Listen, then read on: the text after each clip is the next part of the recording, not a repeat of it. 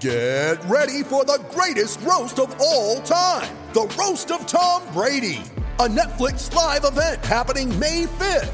Hosted by Kevin Hart, the 7-time world champion gets his cleats held to the fire by famous friends and frenemies on an unforgettable night where everything is fair game. Tune in on May 5th at 5 p.m. Pacific time for the Roast of Tom Brady, live only on Netflix.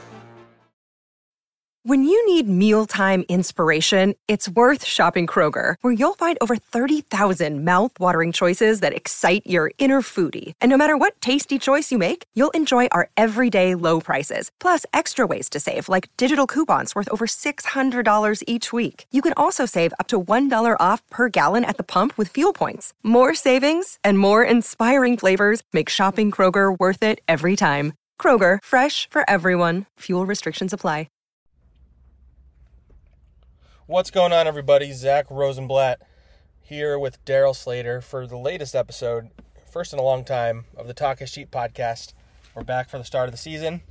If you hear some rain, it's because we're doing this in a car at the Giants facility, but we have to make the best of what we can because we're here at practice. Daryl, how you doing? It's been a while since we've done this, and we're doing it in person, actually, first time. Yeah, it has been a while. A lot has changed with the Giants, obviously, and just a little bit. Yeah, a lot has changed in the world too. So the NFL getting back on track in terms of all fans and stadiums, and it'll be nice, I'm sure, for Giants fans to be out there on Sunday for the opener against the Broncos, be able to watch the team in person. So it'll be a pretty fascinating year and a team that looks a little bit different than last year. Yeah, definitely. I mean, yeah, I can't remember the last time we did an episode. It was a crazy year for us, so it was a little difficult. But, obviously they added all these players in free agency. Kenny Golladay, Kyle Rudolph, Dory Jackson, and then they drafted Kadarius Toney in the first round. And all four of those guys I just named missed most of training camp. Dory Jackson played in training camp but got hurt towards the end. So it was kind of a messy training camp. We can get into that a little bit, but it's funny. I think I went in training camp maybe a little higher on the Giants than you. I wasn't extremely high. I maybe had them at 9 wins. I come out of it not feeling very good about them. I think I predicted 7 wins in my most recent thing. But how you saw a bunch of training camp. How do you feel about the Giants now compared to before training camp? I think you hit the nail on the head with the big problem there. A lot of their prominent offensive players, particularly new guys, Kyle Rudolph, Kenny Golladay, Kadarius Toney, missed significant stretches. Saquon Barkley, just by the nature of his return from his knee surgery, missed significant stretches of training camp. And you're talking about some new guys who needed to kind of gel with Daniel Jones, and they just haven't had the opportunities to do that. Now they're going to come out of the gate with a game against the Broncos and then a quick turnaround game in Washington, and you look at those games and you think, oh, those teams weren't very good. Those are probably winnable games, and that's perhaps true, but they both have pretty good defenses, and now you have a Giants offense that has not really had a chance to gel together. It seems like a potential recipe for an 0-2 start. In 2 games that, on paper, based on the records of these teams last year, that the Giants could have a decent chance of winning. And we'll see what 0-2 means. Obviously, 17 games different than 16, but this is a team that got off to a slow start last year, the Giants did. And you wonder just when is their offense going to kind of get it together? I mean, Kenny Golladay even said it, right? Like, he expects the offense to start slow. I mean, geez, you never hear a guy talk that pessimistically. I feel like it was accidental honesty there. Yeah, exactly. It was honesty, not even pessimism. But you never hear a guy be that real about some of the challenges they're almost certainly going to face, to say nothing of their offensive line. And if you even listen to Joe Judge, and he's not someone who really gives away much. He does talk a lot, but he doesn't necessarily give away much. But one thing he said a few times now is that he views September as an extension of the preseason, which is kind of alarming when you consider they had an actual preseason this year and full training camp. But yeah, all these, I think he probably was alluding to the offense without directly saying it, because this group just needs time together, and they didn't get it. So now, you go into the season, and, the offense was the number one problem last year. I mean, it's you just look at the very basic stats. You don't even need to go into analytics. Their defense was in the top half of the league. Their offense was 31st, and they averaged 17.5 points a game. If the offense averages 20 points a game, they make the playoffs last year. Like, there was a few games they lost quite a few games by single digits last year. And that's why they went out and they spent all this money on offensive guys. A lot of them had questions about their health coming in, and they've all kind of lived up to that. But, on paper, this was supposed to be a lot better. And we can start previewing the season / the game. I figured we could hit all the key storylines. And I think the key one isn't even Daniel Jones necessarily, although he's obviously an important one. I think it's the offensive line. Yes. Whatever you think of Daniel Jones, there's no way to even tell what kind of player he is if the offensive line is as bad as it was last year. And I would argue that based on what I saw in the joint practices, what we all saw in the preseason, what we saw throughout training camp, you could argue that the offensive line is worse than last year. They took a huge risk cutting their best player on the offensive line, which was Kevin Zeitler, for cap space so they could go and sign guys like Galladay. And instead of adding anybody new of relevance, they just decided they're going to roll with the guys they drafted last year. They're going to move Will Hernandez to a position he's never played at right guard, and they're going to bring Nate Solder back as the swing tackle.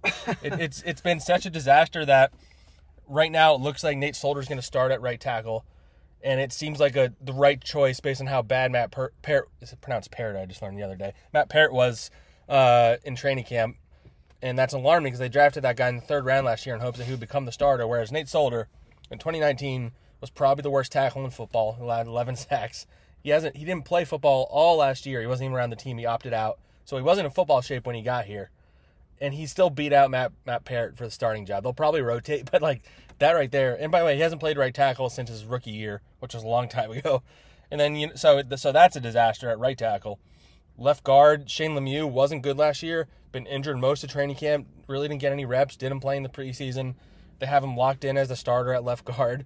And so that's a question mark. And then Andrew Thomas, ended the preseason poorly. I think he was going through some things, which I'm writing about this week. But based on how he started last year, that was alarming to say the least. And I would argue he's probably the second most important guy in this team behind Daniel Jones. I mean, look, you covered it. I mean, not only did they not add any players of relevance, they added some players of irrelevance. Well, first of all, Joe Looney and Zach Fulton retired during training camp, and those guys, if you're relying on them anyway, it's not ideal. Jonathan Harrison wasn't good enough to stick around. They cut him. Kenny Wiggins was randomly thrown in with the first team. He just got cut from the practice squad. So they revamped their backup offensive line unit a week before the season. They traded for Ben Bredeson on the Ravens and Billy Price on the Bengals. Clearly, both those teams didn't feel like they need. The ironic thing about the Ravens one is Bredeson wouldn't have been available if they didn't have Kevin Zeitler. So the Giants had to give up a 4th-round pick basically to get this young guy. The Giants terrible. Who probably will wind up starting at some point. But yeah, it's not a good sign when you're revamping your offensive line a week before the season, I would say. The Giants' terrible offensive line is a flat circle, I guess. It just goes to show with it. Yeah, it's funny. I was on a radio show the other day, and he's like, you know what? The offensive line has been as bad as it has been the last couple of years, and I'm like, what do you mean the last couple of years? You mean the last 10 years? He's like, all right, fair enough. Because this offensive line, since I've been covering the Giants, certainly hasn't been good, but probably since they won the Super Bowl, it's just been a mess, and they've made a lot of bad draft picks and bad signings, and we always wind up coming back to Dave Gettleman at some point on this podcast, but when he came here, his message, and he said it multiple times, was that he was gonna get the offensive line better, and that was gonna get the team back on track. I don't remember the exact quotes, but it was the hog mollies and all that stuff. We're in year 4. The offensive line might be worse than when he got here. None of his draft picks so far have panned out. You could say maybe these young guys figure it out at some point, but he's been saying that that was how he was gonna build this team. They haven't won it all, and the offensive line is still bad. Yeah, I was talking to Tiki Barber at an event the other day, and I said, so Gettleman said when he got here he was going to fix the line, and then he just kind of jumped in and said, and that hasn't happened. And he's right, that has not happened. I mean, that's the simplest way to kind of sum up Dave Gettleman's biggest failure. That hasn't happened. It hasn't even come close to happening. I mean, you went through every position, and you look at their line, and probably the most stable position right now is center, where Nick Gates is there, and he's a perfectly acceptable player who's fairly new to the position. And when they're talking about moving him to guard now too, because they might have a better unit with him at guard, and he's their best player right now at center. I just don't see any way this goes well for Daniel Jones. I mean, Andrew Thomas is going to have to make a huge leap this year, and yeah, I mean, there's still hope for him. It's not like all is lost because he had a rocky rookie season, but he needs to prove it, yeah, for sure. And he needs to, and he has some significant challenges coming out against these two defensive fronts in the Broncos and Washington the first 2 weeks, and in a span of a Sunday to Thursday too. Remember, so it is going to be very difficult for Andrew Thomas right out of the gate. And one thing Tiki said when I was talking to him too is you don't want to get in a position where you're having to always worry about helping your left tackle, who should be your best lineman, with chipping with a running back, keeping a tight end over there and shifting and all that sort of stuff. So that just makes liabilities elsewhere in the line, and the Giants cannot afford to do that right now because of all those other weaknesses that you mentioned. You know, anytime I get asked about how I think the Giants are going to do this year, it always comes down to the offensive line, because I genuinely think this roster, you know, top to bottom, is good enough to win in an NFC East that's not that good. Like, they have strengths, especially on defense, which I'm sure we'll get to. They have more talent on their weapons. Saquon Barkley will be back. You know, a lot of guys coming back from last year. But the offensive line, if the offensive line is bad, this team is going to be bad. If the offensive line is even average, they can pull something out. Whether it's 8 wins, 9 wins, whatever it is, they can be a better team than they were last year. But if the offensive line is bad, as bad or worse, or around the same level as last year, they're not going anywhere. Daniel Jones is not, you know, I think he can make some throws, and he's athletic, and he still makes a lot of mistakes, but, like, he's a guy that you can win with, I think, if the pieces around him are in place. But he's not a guy who can lift up the pieces around him. And, you know, their season really just banks on the decision this staff made, which I think, you know, we blame Dave Gettleman, but for the fact that they kept the same group, I think Joe Judge is a part of that. Like, he very easily could have pushed for them to get new guys, but instead he revamped the coaching staff, hired Rob Sale, brought back Pat Flaherty. Freddie Kitchens is going to be helping on the O-line now. So, like, they clearly, like, believed in this group and thought the coaching was the issue. And if that's not right, then Joe Judge also deserves blame too. No doubt. I mean, it would be hard for the line to be much worse. Yeah. I mean, if they're as bad as you said, they'll be right there among the 2 or 3 worst lines in the league. I mean, you just cannot overcome that, especially if you're a young quarterback. And I think that certainly could be something that sinks the Giants' season, because you look elsewhere on this team and you think, okay, maybe, you know, everything else is either competent positions that were the same as last year, or maybe they made some upgrades, certainly at skill position, but none of it matters. None of it matters if you can't protect your young quarterback, and that's sort of what the Giants are looking at here with so many big question marks about their offensive line going into the season. Yeah, let's hit Daniel Jones now, because that's obviously the main topic. You know, I mean, everybody knows his career progression. I think he showed some flashes as a rookie. He was pretty prolific, 24 touchdown passes, over 3,000 passing yards, turned it over way too much. And then last year he turned it over slightly less, but he also wasn't making plays. To get only 11 touchdown passes in 14 games seems almost impossible in the modern, like, pass-happy NFL. And that's what he did. So the offense was terrible, and he didn't really help it out. I know he didn't have a lot of help around him, but, you know, in training camp, I kind of saw a lot of the same Daniel Jones. You know, you saw a guy that could make some really amazing plays. You know, his teammates really respect him. He can run, but he also still sometimes makes these decisions that lead to a turnover. You saw it in the only preseason game he played in against the Patriots. Interception, yeah, they were down in the red zone, and he had one of the worst throws he's probably made as a pro. He threw it way, but I mean, apparently Evan Ingram might have run the wrong route, but that doesn't matter. He threw it into a crowd in the end zone behind Evan Ingram by like a mile. So they had an easy interception, and that ended a scoring drive. Like that. Up until that point, I was like, okay, maybe he can be okay this year. Then that happens, you're like, or maybe he's the same as he has always been. And if he's the same as he has always been, then they're gonna, you know, the funny thing, I mean, they're gonna have to probably move on from him. But the problem is they have such little cap space.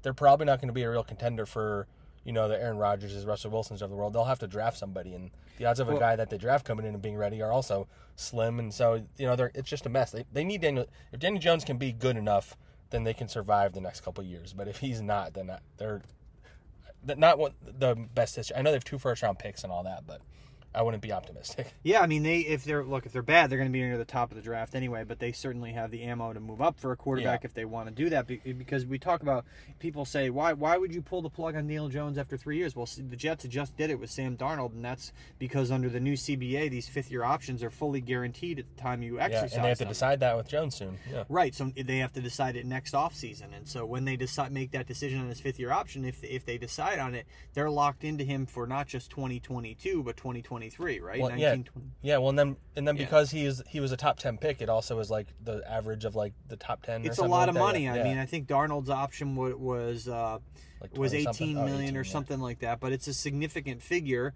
Especially if it's a guy you still aren't sure about. For sure. And so the Giants are in that position now, you know, like what do they do? They're going to have to get some definitive answers here about Daniel Jones. And And it's going to be hard to get those definitive answers if he's not given enough time to throw the ball. I mean, like, it's really that simple. The thing, like, this really does feel like a situation where Daniel Jones leaves here after next year or whatever, or after this year, whenever it is, and then he goes somewhere where there's a guru, a quarterback guru, an offensive coordinator, and they kind of figure him out more, like a Ryan Tannehill type situation. Could be. I just don't see a Pat like the. They just haven't done a good enough job of putting the supporting cast around him that he specifically needs. So I mean that's way down the line, but I mean so Daniel Jones is obviously such a big topic for this year, and sticking on offense. So we can talk about Saquon real quick here. It's kind of like the same thing. Like, I mean, at this point, it looks like he's going to play week 1, I would say. I would be surprised if it's a significant role. I think it's going to be a pretty small role in week 1. He only started getting hit last week, and that was not at, like, the full practice. And he was listed as limited on Wednesday. Probably be limited today, too, Thursday.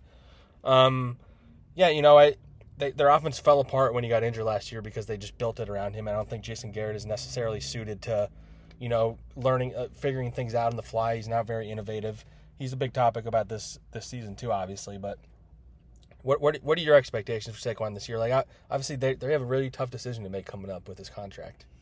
Again, it kind of gets a little bit back to the line and can they block for him? And certainly they were a better run blocking team than pass blocking team. Low bar to clear there, but I think. Yeah, they do. They have a significant decision to make about his contract because he is, this is his 4th year, and he presumably does not want to play on his 5th-year option next year and on his rookie deal. So you and I wrote about it earlier this offseason. Like, do you think he's going to be a long-term Giant? Don't be sure. I think that was the headline on the story.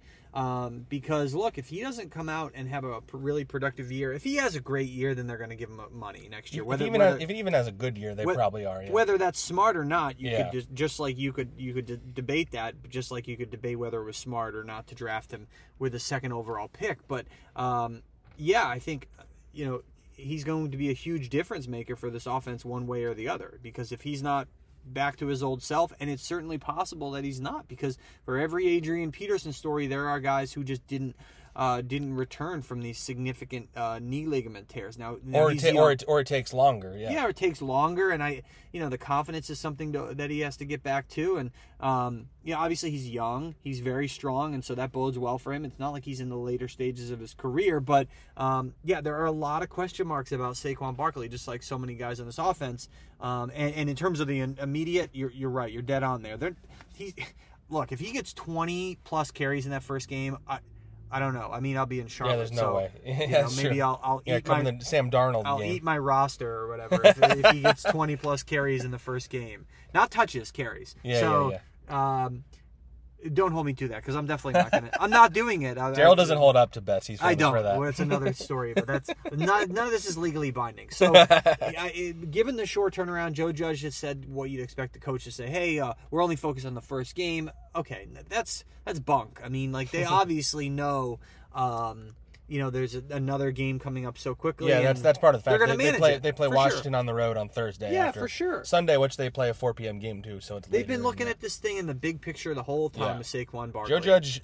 It's funny. Joe Judge a lot of times acts like he has no idea what his schedule is, but that guy probably has the entire year planned out already. So yeah, exactly. And so they've looked at the big picture all along with Saquon Barkley's long-term health and not wanting to do anything to jeopardize it, which is smart, which is very smart because look, I mean, they've invested a lot in him, and they probably will invest some more still if they give him the long-term contract, obviously. So yes. They want to preserve his long-term health, and it's not worth pushing him out of the gates here in the first 2 games of a 17-game season when they could perhaps lean on some other guys to maybe make up for that production. Yeah, definitely. And so I wanted to hit one more offensive topic, then we can briefly talk about the defense, which I don't think is much of an issue, and then maybe preview this game a little bit. But wanted to hit Kadarius Toney. He is the first-round pick. It's been one of the stranger starts to career I've ever experienced. I didn't cover the Giants when Odell was here. I know that was a weird year. But then his talent was just so astronomical that it didn't matter in the end. I mean, the personality eventually did. Whatever. But, Kadarius, he starts rookie minicamp with a cleat issue, whereas, he's wearing new cleats for the first time, and this is a guy who, doesn't really wear socks usually, which I guess is, a thing from where he's from.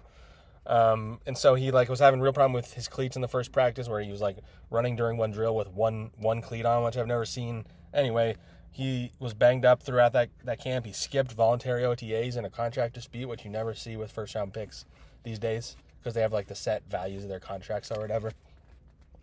And then, training camp starts. He tests positive for COVID-19 before he gets here. He misses. They really slow to ramp him up. He started really feeling the COVID effects. It was an issue. They brought him back. He played in some team drills like one day, and then from there it just was way back to almost him not being out there at all for the entire camp because COVID. It hits everybody differently, obviously, as you know. And then sort of, I think as a result of that, maybe that's not definite, but he hurt his hamstring at some point, and so that's been plaguing him. And so he finally just started in this last week or two. Has finally just started practicing, and the Giants are starting to talk him up again. I would still be surprised if this guy plays a big role in the beginning of the season, and that's alarming. They basically made a luxury pick. They traded back, which was a good move. I mean, unless you believe Justin Fields is better than Jones, and that's a whole other topic. But so they traded back, and then they picked a wide receiver who's mainly a slot receiver. When they have Sterling Shepard on the roster, he's going to be here another year now because they just restructured his deal, guarantee more money next year. They have Kenny Galladay, they have Darius Slayton. So they picked a receiver, and they have all these other needs, which is fine. But like now, if the expectation is that Tony's not going to make a significant impact as a rookie, then you kind of wasted a first-round pick for a team that, on paper doesn't look like it's going to be a contender, and they need a hit on all their draft picks. Yeah, I mean, from the get-go, you looked at this pick, and it just seemed very curious. And it's gotten even more and more curious as Kadarius Toney has gone along here early in his career. When you talk about Odell Beckham, who is obviously a tremendous talent, right? So he missed the first 4 games of his rookie year and a lot of the preseason with a hamstring injury. Even those next 3 games where he came back, you go back and look at those numbers from 7 years ago. They're pretty modest numbers his first 3 games until he kind of, burst onto the scene there in the last 9 games of his rookie year. So even a guy with that amount of talent, it took the first half of his rookie year for him to get his feet wet. Now, Kadarius Toney, I don't think he's going to miss the first 4 games, but that just goes to show that it's not easy to be able to hit the ground running in the NFL as a receiver when you have not gotten the time with your quarterback. And I go back to this is all this stuff I talked to Tiki Barber about and wrote a little story about it as well. He had good context. I mean, he brought up the Odell thing. I had forgotten about that. But he brought up this is the same conversation people were having about Odell Beckham. What can we expect from him? And as Tiki said, he turned out to be pretty darn great. Yes, of course, but it took until the second half of his rookie year. And you're talking about a guy with like otherworldly talent. And so we'll see what Kadarius Toney is going to be able to offer early in the season, but I would be surprised if it's going to be a lot. I mean, another factor with him that is often left out is that this guy doesn't even have that much experience playing wide receiver. He was a quarterback in high school, moved to wide receiver once he got to Florida. He still wasn't fully developed by the end of it. I think he still needs to learn a lot about route running and all that stuff. So, he's a raw prospect on top of not practicing at all in training camp. Yeah, now, and again, I'll get back to something that Tiki said, because, I mean, he's got a pretty smart football mind, even though a lot of people, the Giants fans, may think he's annoying, but whatever. And this is a good point. It's not like it's some inventive point, but playing receiver in the NFL is so different than in college because these offenses in college are very simplified. You run a go route, and that's it, and you have your assignment, and you go.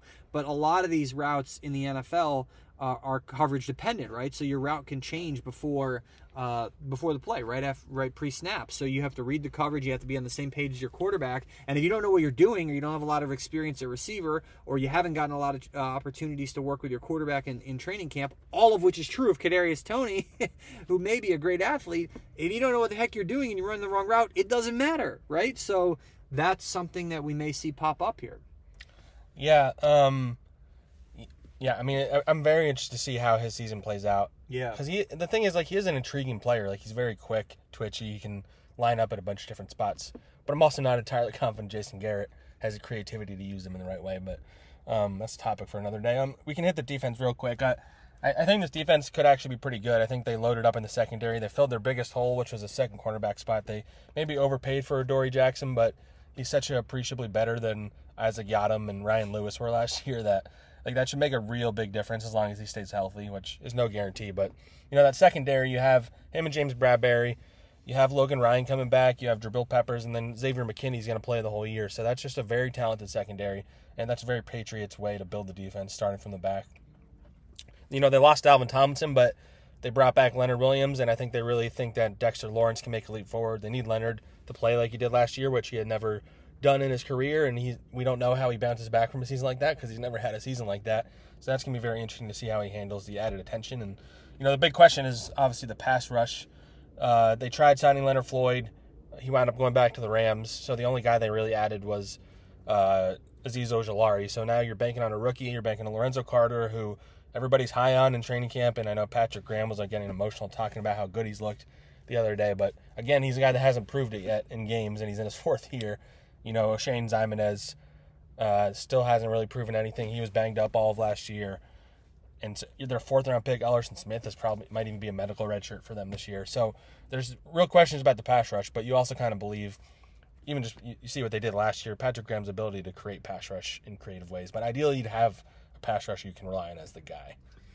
Yes, and so there's going to be a lot more attention on Leonard Williams with Dalvin Tomlinson gone, and they are, like you said, they're relying on Dexter Lawrence to take that. And he's been really good. I mean, the guy's been really good so far through 2 years, and so look, they're going to be relying on him to take another big step. And you have a defensive line that can take some pressure off your secondary, and they already have a pretty darn good secondary. So, and Blake Martinez, really solid middle linebacker. So there's a lot to like about this defense. I mean, people have been talking up this defense.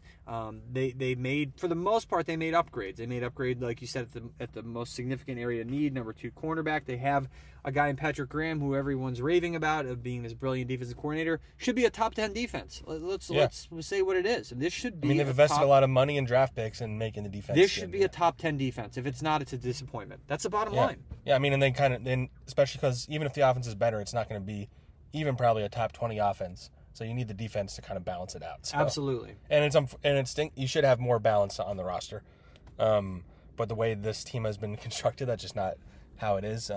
So yeah, I mean they need to hold up their end of the bargain, and that's being one of the best defenses in the league, and that's high expectations. But with all the hype and Patrick Graham talked about as a head coaching candidate, and maybe it's a kind of thing where they did a really good job last year, and he didn't have really much to work with, and now that he has more to work with, in theory, they should be better. So that's gonna be very interesting to see how that plays out. And I'm trying to think. So I mean, Leonard Williams, we did mention him a little bit. Like what do you think he can do for an encore? Jeez, man. Are you less confident than other people seem to be about his? 11 and a half sacks is going to be tough to match. Yes, I think so too. I mean, look, the guy has been a disruptive pass rusher throughout his career. If you look at the metrics and you look at his quarterback hits, the sacks are the main sexy thing, but he didn't have those until last year. But he had been an effective pass rusher and pretty good against the run too. So it's not like he was some guy who had never done anything and all of a sudden last year he burst onto the scene. But he certainly had his best year last year. So I don't know. Maybe 8 sacks or something like that. Which is still pretty good. I mean, they need other people anyway to emerge. Like he had 11 and a half, and then I think second most was 4 last year, and that guy's gone. So you need Dexter Lawrence to step up. You need Ojulari to be good right away, which is no guarantee because he has some health stuff. So yeah, I mean, you're almost nitpicking on this defense. I think outside linebacker is a legit concern, and you could say nickel corner, where Darnay Holmes had a tough camp, and guy they drafted, Aaron Robinson, is going to be out at least 6 weeks. So I think that's a concern, but I think you feel pretty good about the defense going in. Most of my concerns are on the offensive side. Yes, and we could use that as a jumping off point to just preview Sunday's game real quick. And you mentioned this, the first 2 games they have are against teams with pretty talented defenses, and so you have to wonder if you're confident in the Giants' offense's ability to score on them, especially in Week 1 against the Broncos, a team that has a fully healthy Von Miller. Bradley Chubb should play. They have maybe the most talented secondary in the league. Justin Simmons, yeah. I mean, they drafted Patrick Surtain, who apparently looks just amazing in camp. So you have to look at the Giants' offensive line and Daniel Jones and wonder if they can get things going against this defense with him having no reps with Kenny Golladay, barely any reps with Saquon. I mean, he's played with him in the past. No reps with Kyle Rudolph, who's going to start at tight end because Evan Ingram's probably out. And maybe Kadarius Toney plays a little bit. But yeah, I just don't. I mean, anything. It's the thing. Week 1. Great thing about Week 1 is just like we all kind of going in, just kind of guessing at this point. And it's gonna be nice to finally be able to see a game and be like, okay, so what I thought during training camp about this was true, what this wasn't, blah blah blah. Everything changes, but I just don't have confidence in this offense, especially in the beginning part of the season, especially with the team basically admitting that they're gonna start off slow. And so when you start off against 2 defenses that are pretty talented, starting week 1. Like I don't feel great about their chances on Sunday. Nope, I don't either. I think they're going to lose a low-scoring game. And I guess we can get to the picks at the end, but I look, Bradley Chubb and Miller are going to make life pretty hellish for the Giants' offensive tackles, just like Chase Young will in Washington on Thursday night. It's going to be brutal. I mean, let's be honest here. They're going to be lucky to make it. They should consider themselves fortunate if they get out of these first 2 games without getting Daniel Jones hurt. Yeah. Period. I mean, I know that's like doomsday type stuff, but their offensive line. Yeah, Daniel Jones not getting hurt, and maybe you don't get blown out, so you're not demoralized. Like right. That's the best. I think the Giants' defense is good enough to limit a Teddy Bridgewater and Ryan Fitzpatrick. Yeah, offense. that's the thing. I think you're looking at a couple low scoring games. I mean, like you mentioned, like you look at these games on paper, you have to win the games where the other team doesn't have a star quarterback. And they have a lot of games like that this year. And then the week after that is Matt Ryan and the Falcons, and they should beat the Falcons, but they have weapons on offense too. So yeah, you look at that schedule on paper. The Giants have always had Washington's number. Denver hasn't made the playoffs in a few years. I can't remember the last time they did. So like on paper they should win this game, but like yeah, I mean based on what we see, the offense is gonna make or break this season. So what'd you have for your pick for this game? I had Broncos 20, Giants 14. I was going to go, I haven't officially picked mine yet since I was writing the picks this week. I was going to go like 21-17. The Giants offense getting 17 points might be a great success. Should we do wins picks? Like for the season? Sure. Yeah, I think I mentioned I had them going 7-10. I honestly had not read your thing. I'm sure it's a scintillating read. I'm sure it's fascinating as I put read. in there, 100% accurate. Everything will be right. And honestly, I should have said because I was literally going to say 7-10. I didn't even know you picked that until just now. I had them doing like winning a bunch of games down the stretch against some winnable opponents, but yeah, I just don't see it. Some of these opponents they're going against have some pretty prolific offenses. Yeah, so. I think I picked 7-10 earlier on for similar reasons. I mean, if you look at their December and onward schedule, you're talking about Dolphins, Chargers, Cowboys, Eagles, Bears, Washington. Like those are all winnable games. Winnable games in there, right? That'll pretty much decide their season because their schedule to start out's a little bit harder. Yeah, they go Broncos, Washington, Falcons, Saints, Cowboys, Rams, Panthers, and then you get into November with Chiefs, Raiders, then the bye, and then you come out of the bye with Buccaneers, yeah. Tampa, Monday and night Eagles. prime time on the road. But it's interesting, like you said, once the calendar turns to December with Dolphins, Chargers, Cowboys, well, it's certainly Dolphins, Chargers. The schedule lightens up a little bit. There's more like road games, but those are like. But will they be out of it at that point? Yep. So I mean, yeah, December, and again, it's a 17-game schedule, which is going to be an interesting factor. Yeah, so I'll say 7-10. You'll say 7-10, and don't take it to the bank. Yeah, do not listen to us, I would say.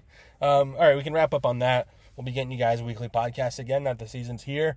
Thanks for listening. Subscribe if you don't already. And we'll talk to you guys again soon.